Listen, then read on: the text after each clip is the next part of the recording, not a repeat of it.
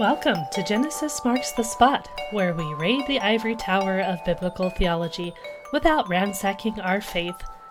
My name is Carrie Griffel, and today we're going to get into a bit of a side topic again, and we're going to talk about Jordan Peterson. About 4 weeks ago, I had the opportunity to go see Jordan Peterson live, so I thought that I would take the opportunity to bring him up and talk about his work from the lens of this podcast, and touching on a few things that are commonly talked about in Christian circles when Jordan Peterson's name is brought up.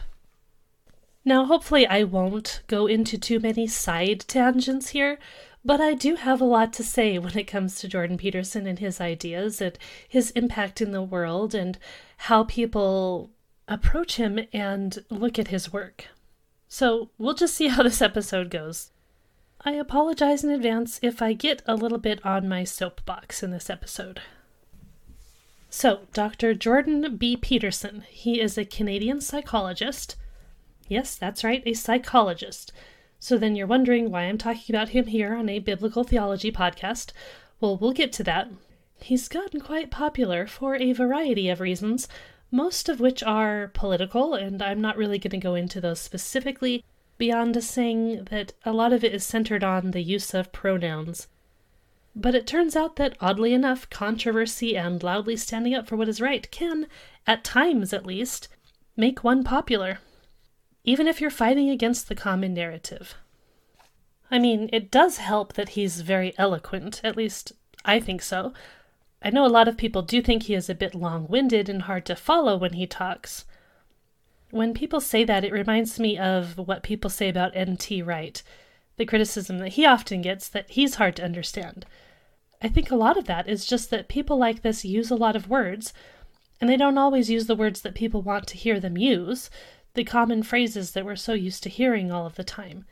So when somebody doesn't use those exact words, sometimes we wonder what it is they actually mean. Anyway, Jordan Peterson has been a clinical psychologist, and he has taught and researched in university, and it was in the academic setting that he got into initial trouble. Of course, it hasn't just been there. He's also gotten in trouble in places like Twitter for some of the things he said.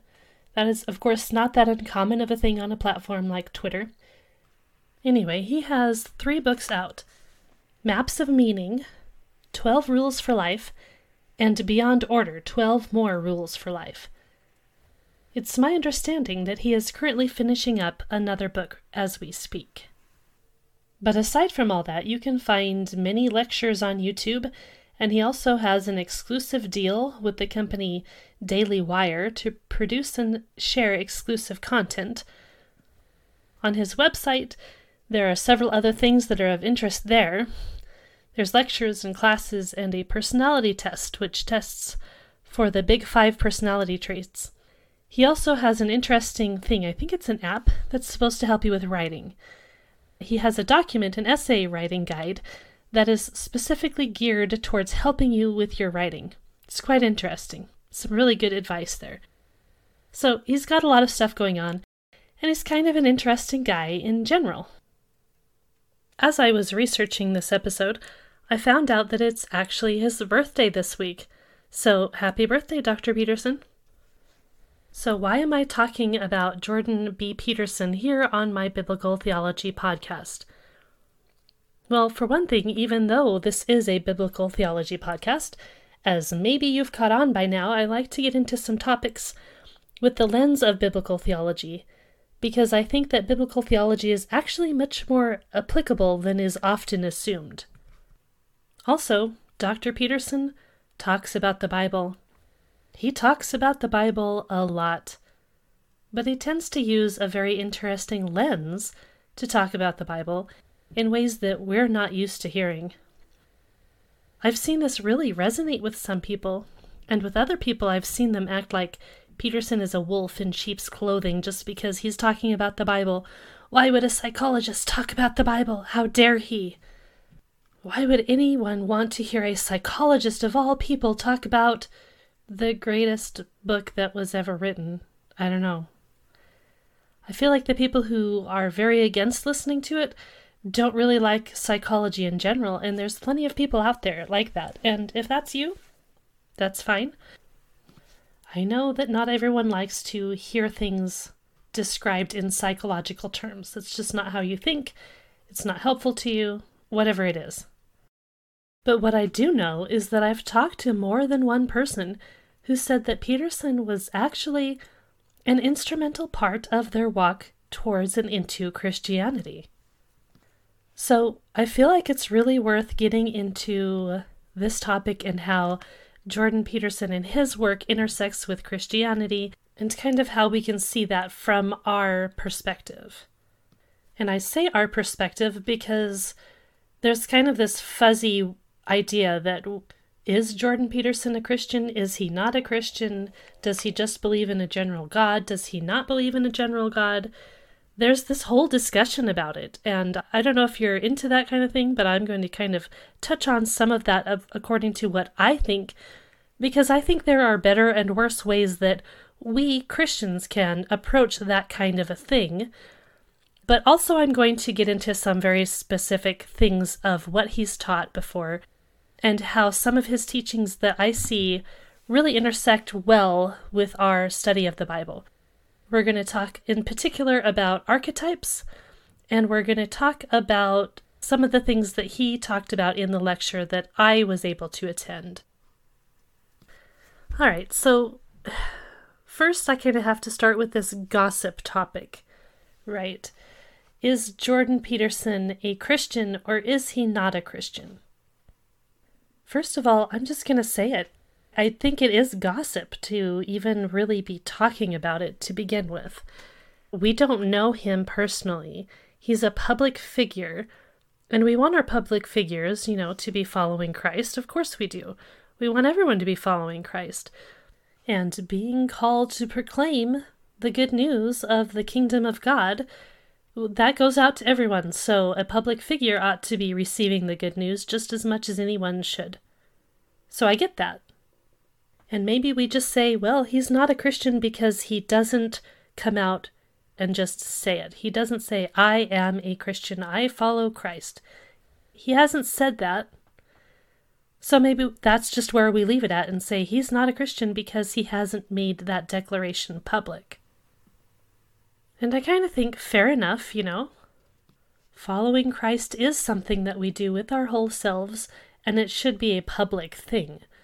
We shouldn't be ashamed of it. We shouldn't be hiding it. We should just be very forthright with who we are following, right? So, yeah, I agree with that.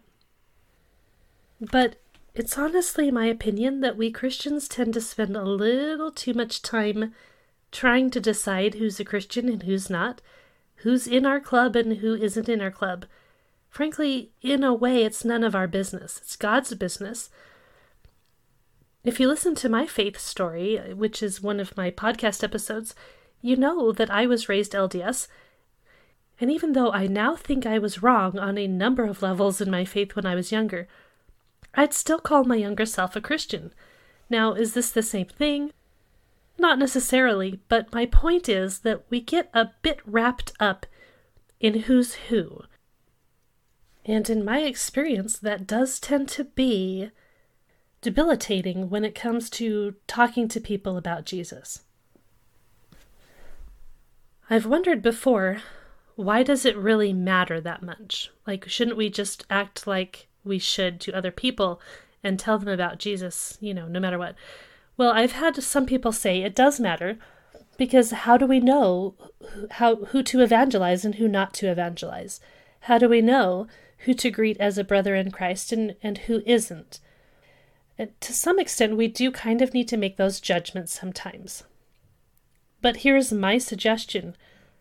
Why not take people at their word of what they say, of who they are, and build upon that foundation instead of trying to tell them just how wrong they are about what they said about themselves and just how misguided of a path they might be on? Why don't you meet them where they are and disciple them forward? So in that context, it's a fair question to say, if Jordan Peterson has an outright declared allegiance to Jesus, how could we possibly think that he is on any kind of a Christian path? Well, a couple of episodes ago, in episode 25, I talked about the concept of faith as believing loyalty. Believing loyalty is both mental assent as well as acting out allegiance. And what has Jordan Peterson said? He said he acts like God exists. Is that believing loyalty? Is that enough? Do we need to see a particular series of actions to evidence what believing loyalty is? Now, look, I'm not saying I have all the answers here. I'm not saying I can say either way. I mean, I can point to the New Testament and the way people live life together, and Christian communities, being baptized, being under authority of an elder. We can say that if you're not doing those things and you're not living that way, then you're not truly a Christian.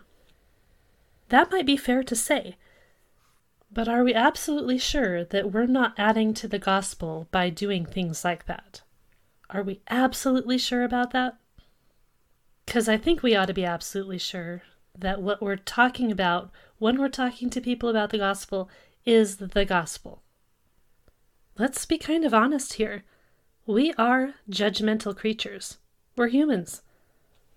We want to say, oh no, I'm Christian and I don't want to be judgmental, but we are.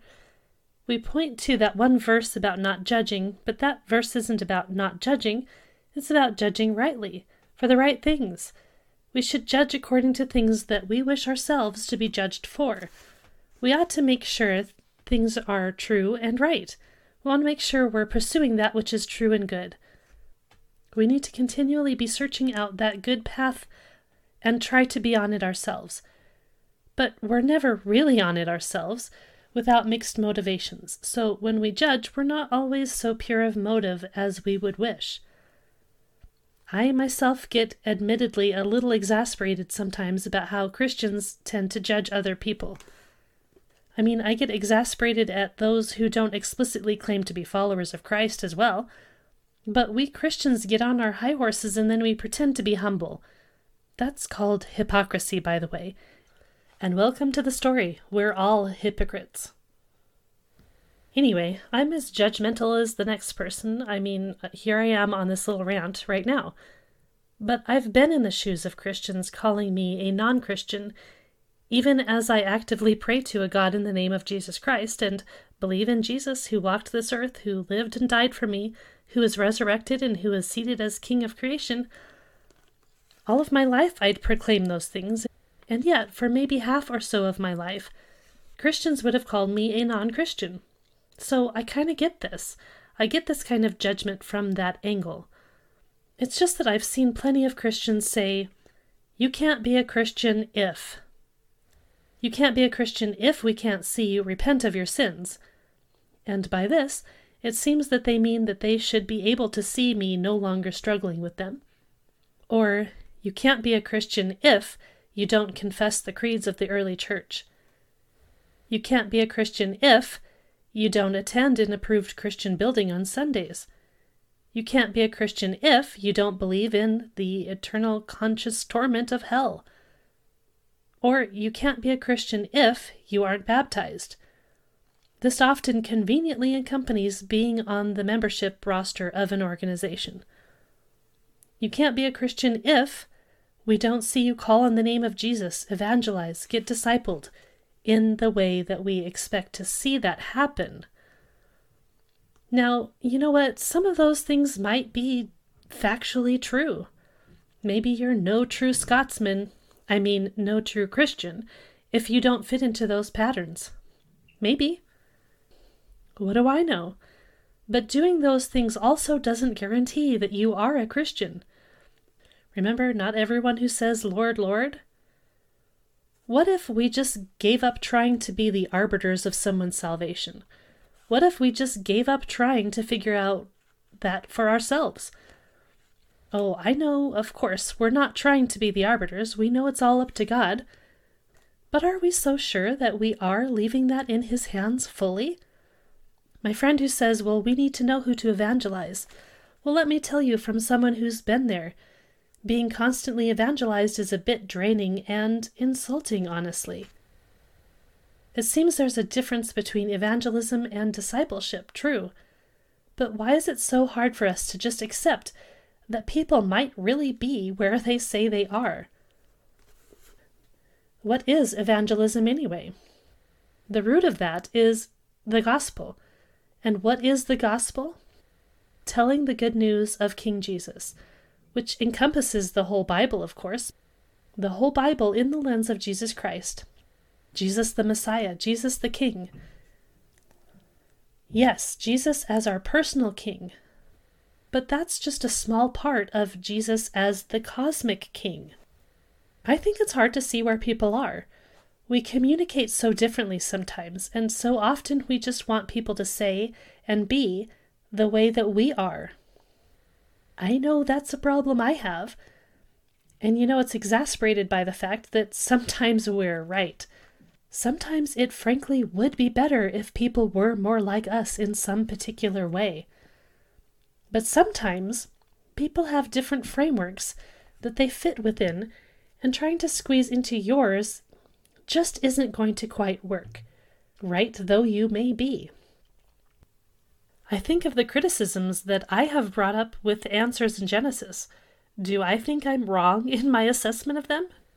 No. Does that mean they're not Christian? Certainly not. We all have a set of standards and preconceived notions that comes with our beliefs. They call out people like me because I'm not following their thinking, and I do the same. Is it possible to meet together over something? Can we meet together? Hopefully over worship, except they might not like that so much. I don't know.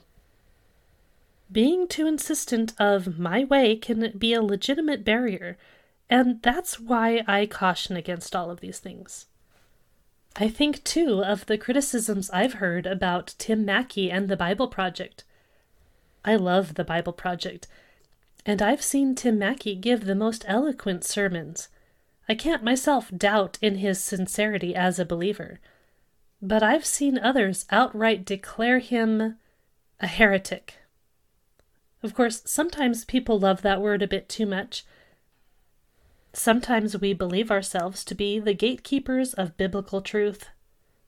But I've read and watched several of these claims, and generally they stem from one or two areas.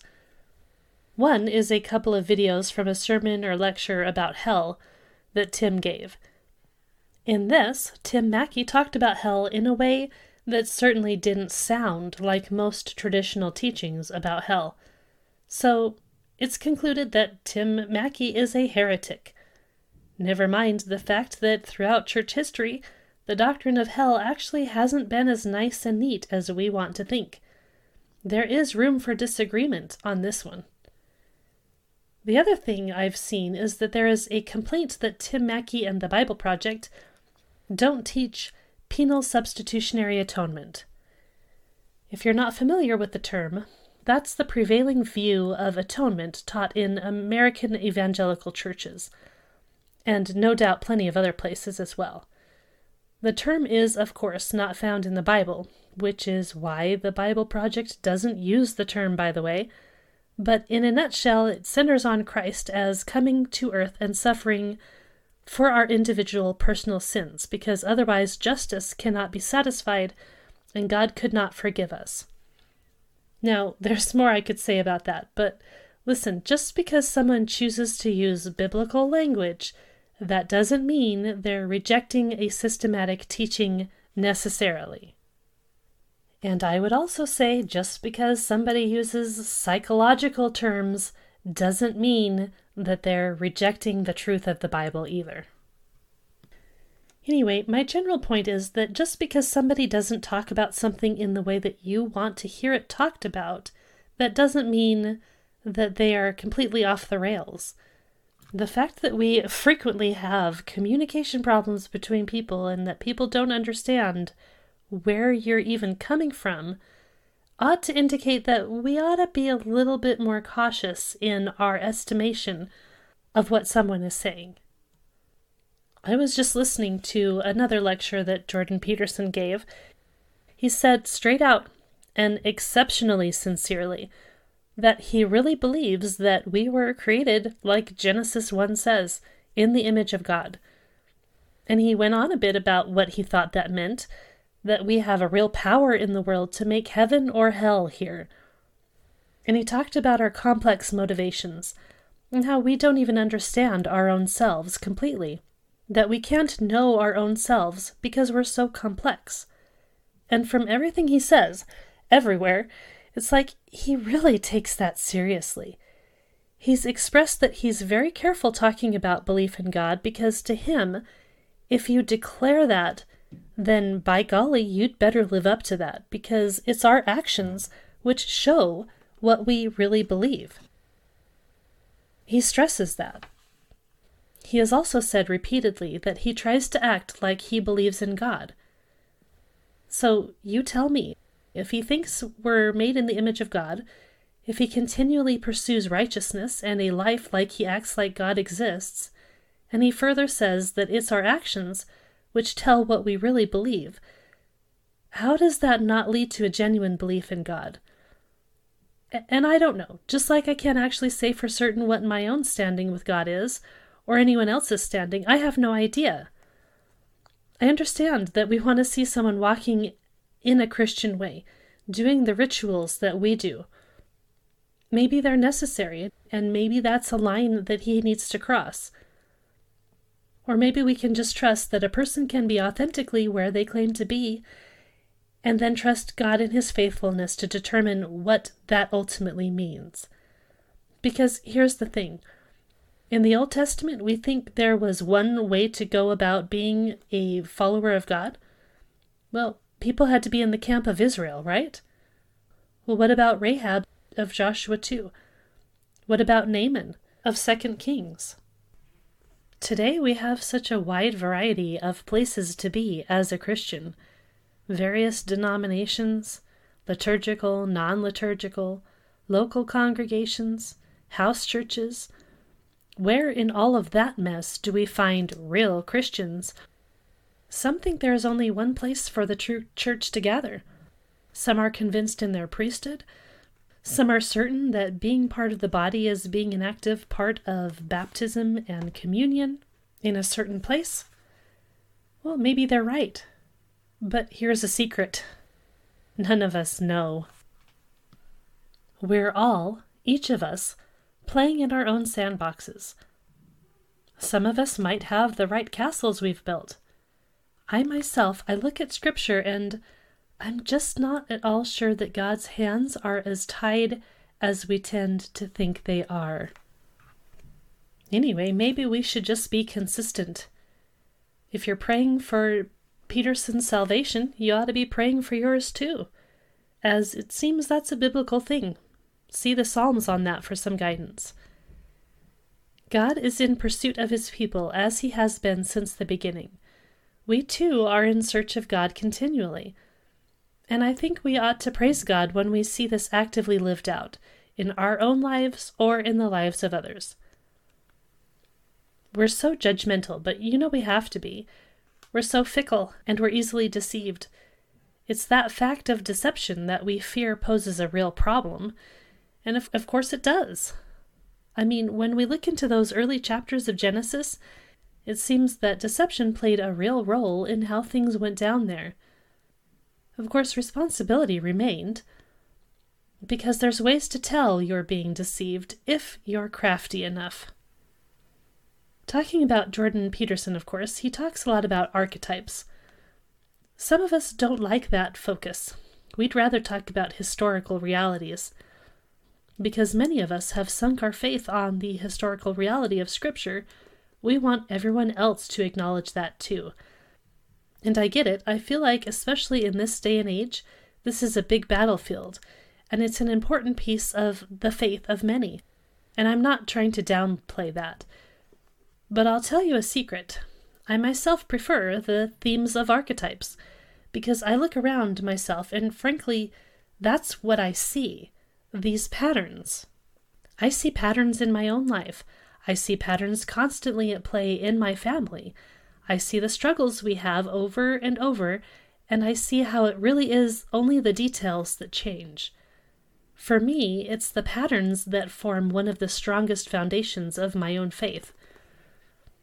We have patterns of sin, and it's little adjustments, but it's the same fundamental sins. Those patterns could really be easily explained any number of ways without invoking God, which makes sense because it's not God who is the author of sin. So you can explain sin without God. What's harder to understand, to my way of thinking, is how you explain that those patterns of sin and chaos, how do they not destroy the world over and over? There are also patterns of good, you know. You could try to explain those via naturalistic means. Maybe, despite lots of evidence to the contrary, maybe we don't actually want to destroy ourselves. Maybe our drive for self and species preservation really is strong enough for us to survive in spite of all that self-destruction that we do. But it's almost impossible, it seems to me, to live as if there's no purpose or meaning beyond ourselves. Like Peterson said, our actions betray our motivations and our real beliefs, and we tend to live like we matter, like humanity has value, like creation has value, and we're supposed to treat it like that. We live like Genesis 1 shows us to live. Oh, we mess it up, continually. We can't leave it at Genesis 1. We need something else. We need the incarnation. We live our lives as if it's possible for the divine to enter into creation, into humanity in particular.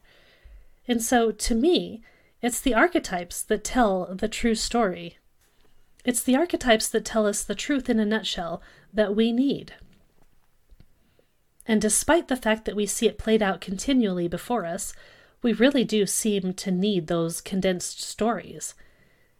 If it's the historical realities that really speak to you, well, who am I to say anything against that?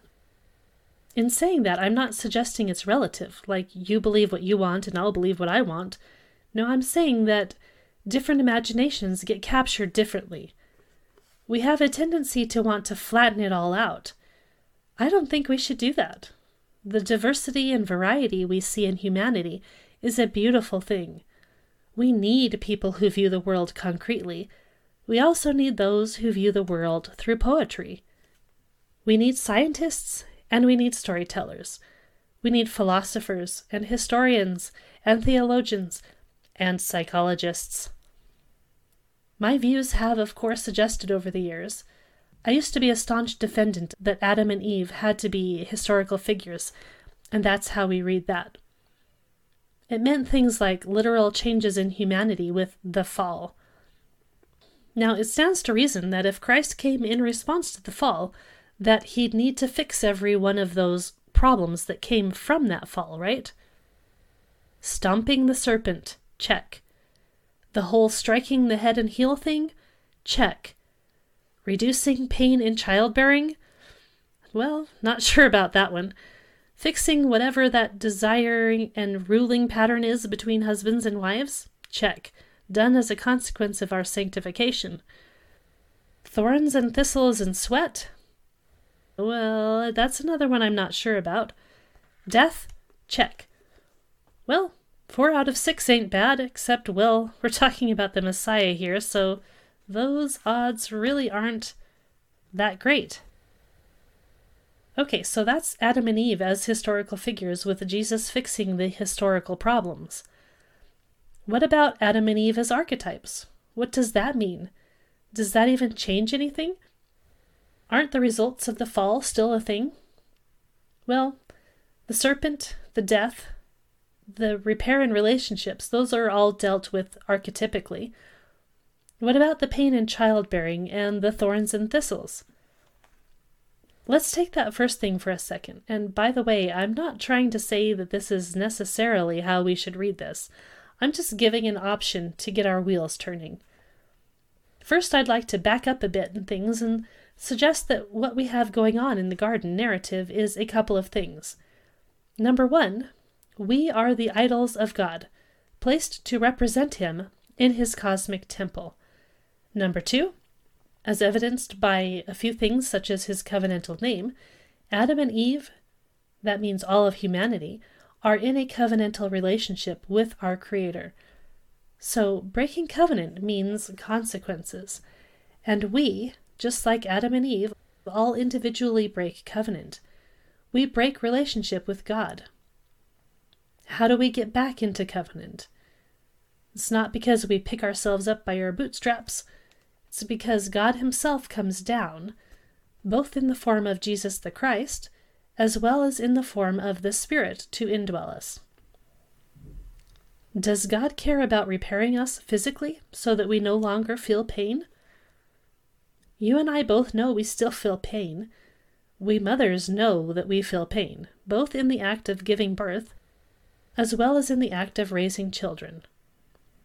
Let me ask this question. What would the meaning of that pain be if we remained outside covenant with God? Not only would we be physically in pain, but it would be orders of magnitude worse in the fact that our children also would remain separated from God. Merge that with a desire to control everything in our lives. There's no rest in that, no joy, no peace, just anguish in the act of fulfilling our creation mandate only for the end of destruction and death. Likewise, humanity is to care for the earth. If our actions in that also end in futility, then what becomes the point of creation at all? What is the purpose when in the end it is only suffering, no reward, no vibrant life? But where does all of that end up now, with Jesus enthroned as King, and with the Spirit in us? Rather than an end of destruction, we get life. We have a Savior upon whom we may cast our cares. He asked for the children to be brought to him, and he said that the kingdom would be like the mustard seed. Our suffering in childbirth brings children to Christ, and our various toil in the world builds his kingdom. Now, do I still believe in a final and consummate, very real, new heaven and earth? Absolutely, because I truly believe that God created creation physically, and that he wasn't kidding around with his original purposes. He wasn't just like, well, you guys are going to mess this up physically, but that's okay. I'll just do a spiritual reality instead. No, I think that there was always one purpose, and that purpose is and will be completely and utterly fulfilled. But what matters in my day-to-day is that my current life is also already a part of that. I believe our day-to-day realities can fit within that. I believe our lives, best lived, fit into the truth that Jesus has brought. So, now let's talk about truth. This was the theme of the lecture that I got to see about a month ago. Dr. Peterson was expounding on the 8th rule from his book, 12 Rules for Life. And the 8th rule states, always tell the truth, or at least don't lie. So there I was in this auditorium, a huge auditorium, and it was absolutely packed with people who were there to see a psychologist lecture. And he lectured about telling the truth. That's incredible. He actually said that this rule is the most important rule. I find that fascinating for a couple of different reasons. Of course, it seems to be kind of an innate human thing that we should really believe that truth is better than lies, right? That seems to be embedded into the very fabric of being human. And yet when you look at the 10 Commandments, there's not a commandment that tells you not to lie. No, really, there's not a commandment that says that. The closest we have is the commandment in Exodus 20:16, which says, "You shall not bear false witness against your neighbor." I bet many of us think that that is a prohibition against lying as a whole, but it's not. It's very specific. It's against bearing false witness in court against your neighbor. What do we do with the fact that the foundation of the entire law in the Old Testament, the 10 Commandments, doesn't tell us not to lie? That's so weird, right? It doesn't take us very long to see that there is a whole bunch of lying that goes on in the book of Genesis. We tend to focus a lot on the fact that there's lies in Genesis 3.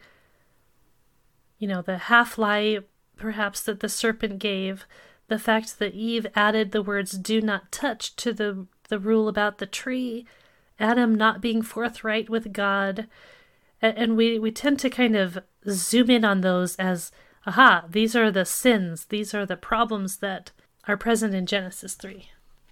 I'm not entirely sure that that's how we should read the text. I'm not sure it's the lie aspect of things that is the fundamental problem. And what else do we have? In Genesis 4, we have Cain, who claims he doesn't know where his brother is. Cain wasn't living his authentic life to begin with, and that's what started that whole debacle. We could add lies into the incident before the flood, where the intentions of humanity was evil continuously, but it doesn't specify lying there. Just about the instant we get out of the primeval narrative of Genesis 1 through 11, we have Abram and Sarai in Egypt, and Abram lies about Sarai being his wife. And what happens? Abram doesn't get punished for the lie. God afflicts Pharaoh and his house because Pharaoh unknowingly took Sarai into his harem. That's bizarre. Wouldn't we think that the lie is the problem there? Why is Abram just getting away with that? And of course, we have the same thing happen 3 separate times in the book of Genesis. And nothing ever calls it out like you think it will. There are some other things that happen in the book of Genesis that we might characterize as lies, depending on how we're defining that. But for sure, there was a whole lot of lying going on with Jacob, who may not have been lying specifically when he took Esau's birthright, but he for sure wasn't being super forthright. Of course, you have Isaac in Egypt, you have Laban who gives away Leah instead of Rachel, you have Jacob who sneaks away from Laban, and Rachel who took the teraphim from her father. In Genesis 34, the brothers lie to the people of Shechem to get revenge for what happened to their sister. In Genesis 38, Tamar tricks Judah because of the injustice that he laid upon her. And some of these we tend to justify the lies, like they had good reasons for lying, so that time it was okay. But we can't say that across the board with all of these lies. I don't think we can say that ethically Genesis ever says anything against lying at all. And honestly, there's precious little in the entire Old Testament that suggests that lying itself is much of a problem. So what do we do with that? Because we certainly want to say that lies are unethical. I think it's pretty simple just to say that the Old Testament is not an ethical handbook. It's just not. What we see in the Old Testament is a whole bunch of people doing a whole bunch of things in the way that they want to do them and to get what they want out of a situation.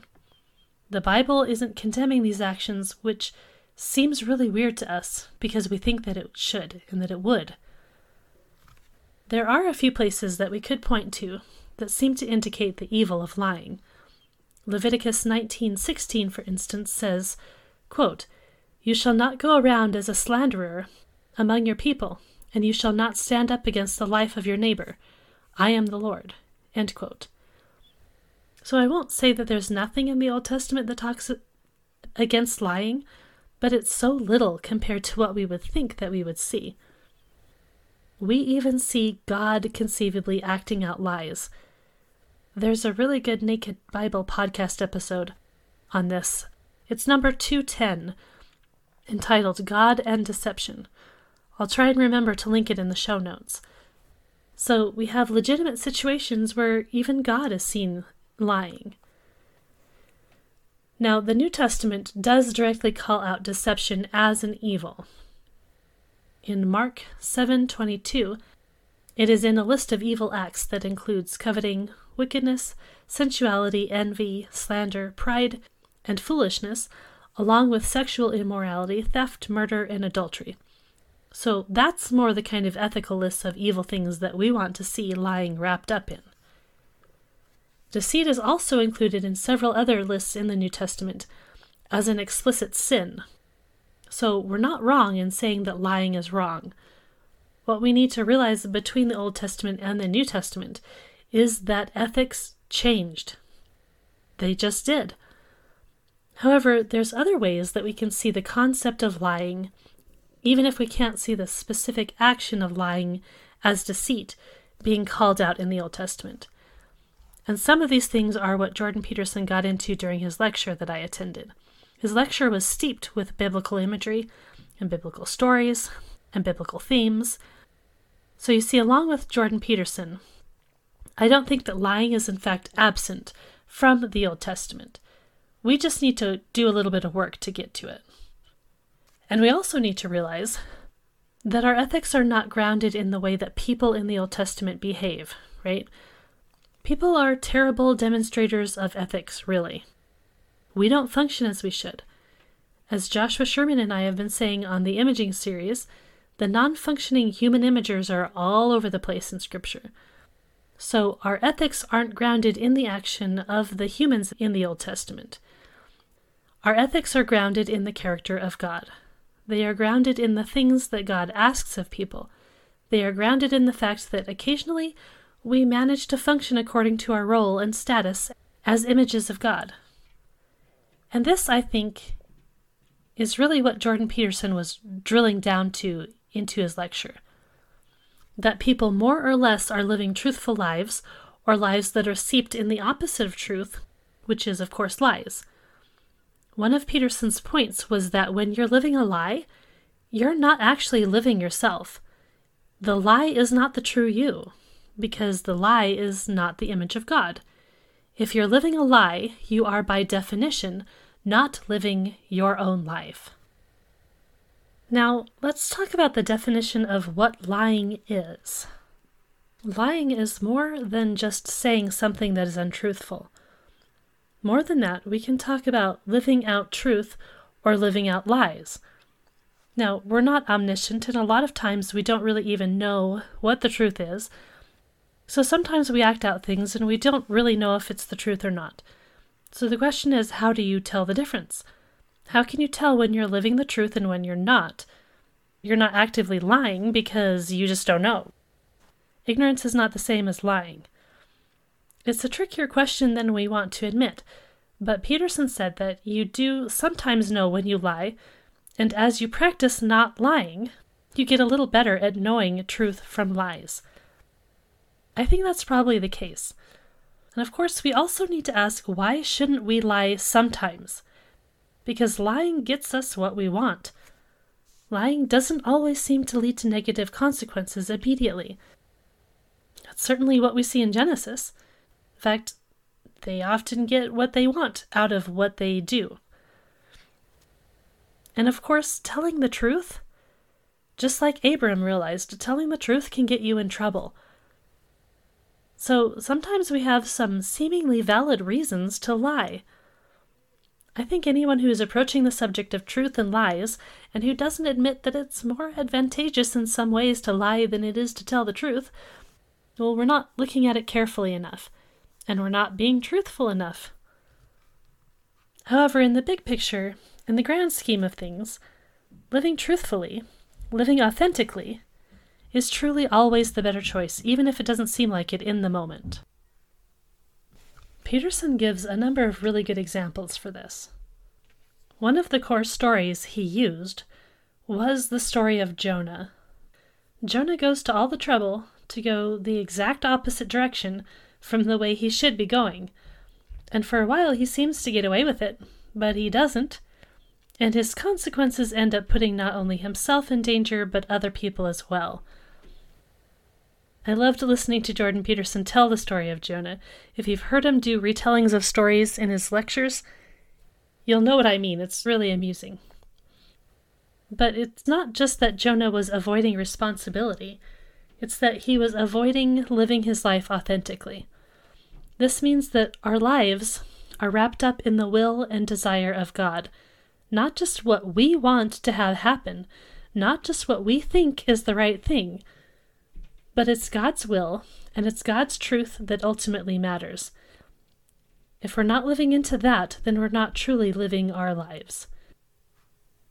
And even more than what this means to us, society is predicated on living into God's will. Our civilization is based on the fact that humanity has intrinsic worth as the image of God.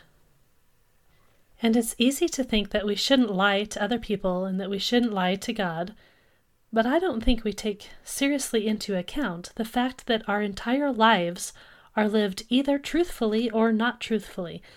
And like Peterson says, we can't always tell if we're living to the full extent of truth, but that's why we need to strive towards that. The message is a powerful one, and it connects to the fact that we are each individuals who are created by God, and we have unique contributions that we can give to the world.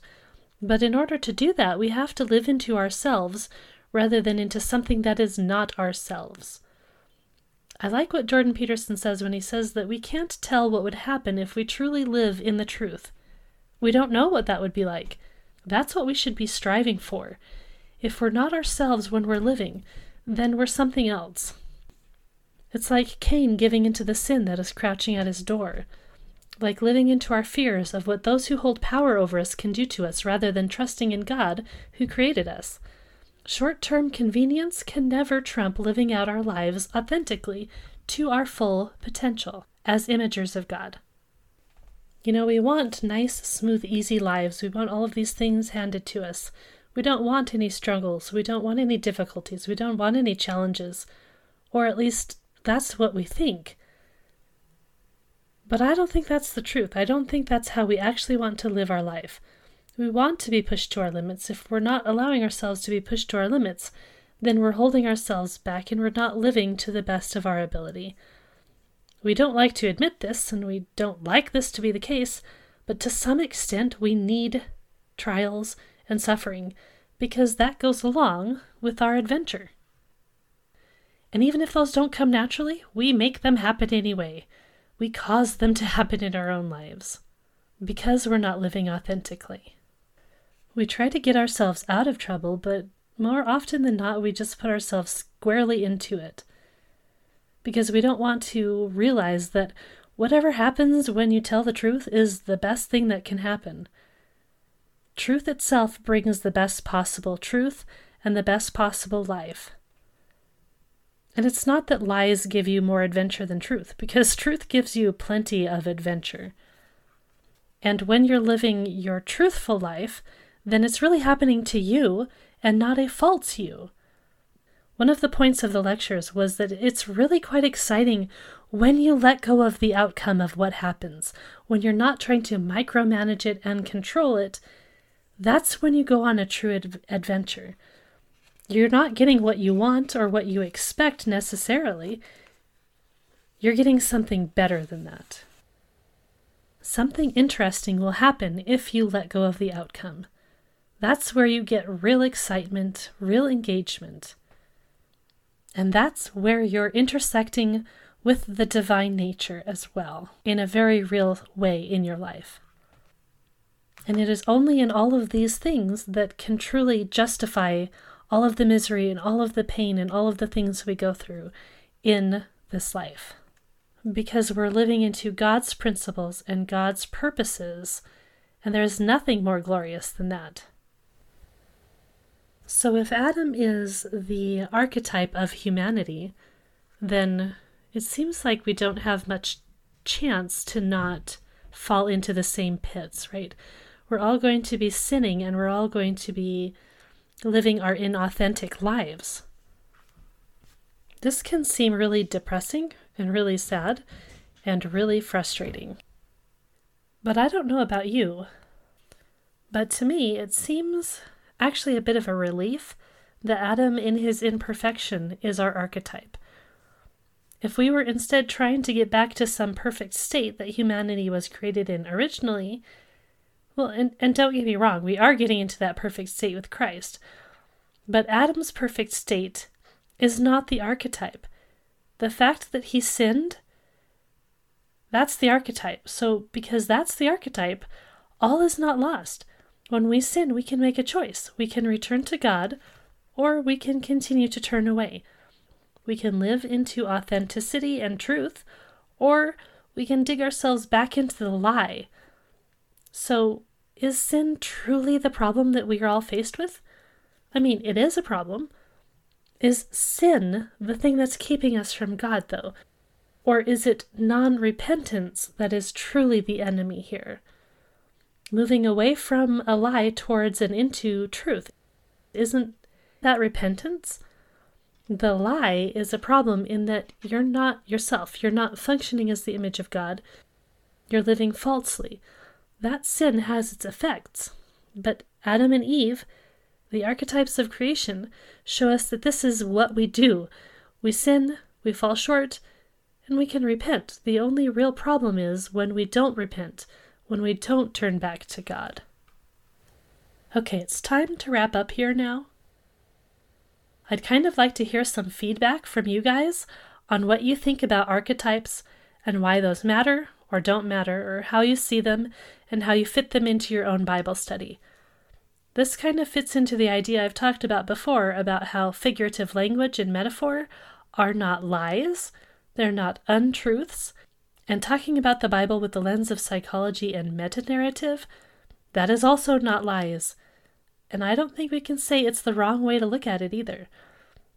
If Jordan Peterson views the Bible and God through the lens of psychology, how much different really is that from any other type of application that people do? I mean, really. What could possibly be wrong with taking the Bible into the world the way you understand it? I do think we ought to start contextually understanding the Bible, and doing that helps us take that further application. I think, too, about the fact that the Bible is so steeped in the interests of purity. How does that figure into things? How does purity fit into the mosaic of our discipleship walk and living more into the truth and rejecting the lie? Biblical purity isn't just about washing with water, though it can be that. It's usually about putting something to death, burning up what was in the past, to live fresh and new. And here's a question. Does forming a biblical imagination mean that we necessarily stick to those ways that the Bible puts things? I think it's helpful to use biblical imagery, certainly. But can we say that one way to form a biblical imagination is to refit our current frameworks into biblically oriented ones? Because if that can be the case, then I don't know anyone who's doing that better than Jordan Peterson right now. I think a big reason why we fight against the idea of archetypes in Scripture as being the primary thing that we're looking at is that we worry that that means that the Bible is fictional, that the Bible and its people are not real. And that's a fair enough concern, because it might be the case that only if something can be conceptualized as real can it be truly believed. But we might be able to say that an archetype is really, really real, in a sense. And sometimes for some of us, I think we could even say that it's possible that fiction can be almost as real as anything else. Now, that might seem lame, it might seem not right, I don't know. But I'm going to read a quote from Kenton Sparks from his book Ancient Near Eastern Texts for the Study of the Bible. He talks about fiction versus history, and how we can use fiction in our Bible studies, and in fact how it might actually be necessary. Sparks says, quote, "Neither fiction nor history necessarily has the upper hand when it comes to expressing religious truth, and this is nowhere more vividly illustrated than in the Near Eastern tradition itself. Among the most interesting peculiarities of Near Eastern literature is a general dearth of discourse genres, that is, texts that formally and directly treat subjects in theoretical terms. The primary ancient substitute for our modern theoretical discourse was narrative, and this suggests that many ancient narratives were creative expressions of theology and ideology rather than reports of actual events." End quote. Now, Spark admits, actually, I'm going to read this because it makes me laugh. He says, quote, "Some religious communities are naturally uncomfortable with the suggestion that portions of their scripture may be fictional." End quote. I'm pretty sure I laughed out loud at that. It's like, hello, Mr. Understatement. But you see, the events and the stories in the Bible, they're not arranged in a way to communicate chronological history. They're arranged to convey theological messaging. Fiction is also structured in a way that conveys much more than what is presented. It critiques and puts on display values and beliefs. It shows what someone finds important and lovable and admirable and frightening. And I'm not really saying that we have to take the story of Adam and Eve as fictional per se. I'm just saying that there are various ways that people can approach the text and still take it perfectly seriously. For a psychologist like Jordan Peterson, a theological message could be born into a psychological meta-narrative message, and that's not losing any of its meaning. I see people ask, how do we tell truth from fiction when we do something like that? How do we rely on the Bible for truth? Well, that's the point. It's truth we're getting into as deeply as we know how to do that. History shows us what is literally possible. It doesn't show us what is impossible, because we've not yet seen all that is possible. So in a way, history is quite limited. History doesn't show boundaries, or feasibilities, or probabilities. It only shows us possibilities that happen to have already panned out once. Here's maybe another quote, for I hope some comfort for some of us. Again from Sparks in his book. Quote, "We may say that history, by opening us to the different, opens us to the possible, while fiction, by opening us to the unreal, opens us to the essential." End quote. And how does it do that? It might be because it does it through archetype, through allegory, through boiling down the truth into something that we can conceptually grasp more completely and more thoroughly than a series of data points. When we are faced with the unreal in fiction, we see something very clearly designed by someone, and only the essential is included. Isn't that what an archetype kind of is?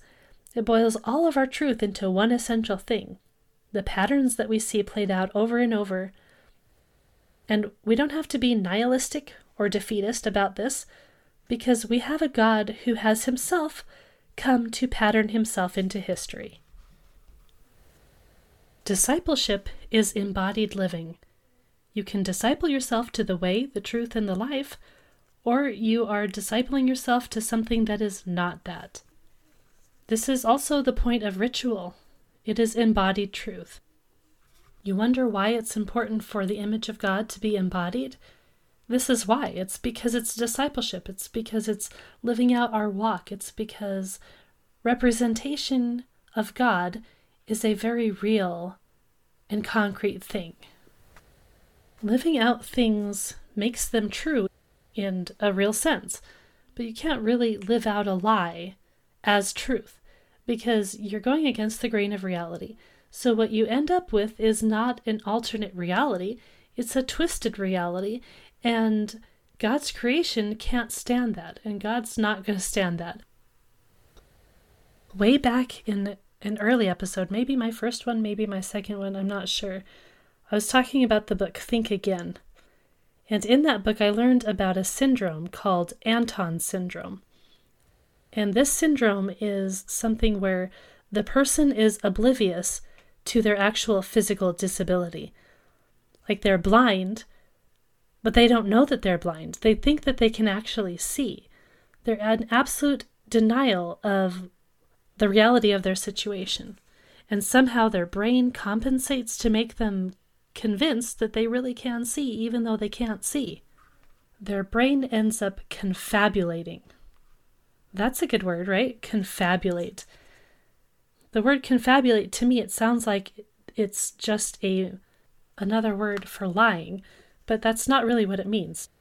To confabulate means to fill in the gaps in one's memory with fabrications that one believes to be facts. The more you live into a lie, the more you are living into confabulation. The more you are actually getting yourself to believe that what is not true is true. This is why it requires practice. It requires depth of study. It requires prayer and reading scripture and surrounding ourselves with good people who can influence us in the right ways. Community matters and truth matters. All right, so here we are at the end of this episode. I do hope you enjoyed it. It was a slight bit off the beaten track, but I find it interesting to see the difference in the culture of the Bible and what we have today and how differently we see it. And it's hard for us to understand that there's these massive gaps. It's also interesting to try and get into the head of somebody else and how they think about the Bible. So I don't feel like that's wasted time. And again, now you know my opinion on everybody's opinion on Jordan Peterson. If you have anything that you would like to share, please feel free to join me in my Facebook group, Genesis Marks the Spot, the discussion group, or you can email me at genesismarksthespot@gmail.com. I also am really excited about my new website that's coming out. I don't think it's going to be quite up by the time this episode drops because, once again, I'm having domain issues, but I'm really excited. It looks so great, and it's going to have all of my things all together. I do have a Patreon that you can contribute to right now, and you can also donate through PayPal using my email address. So for those who would like to help support me in all of this technology and all of my resources that I have to gather up for these episodes, I would very greatly appreciate it. And I also appreciate all of you who choose to share my episodes with others and spread the word and give me feedback. I just really appreciate all of you. Thank you for those who watch on YouTube and leave comments and rate my podcast wherever you're listening.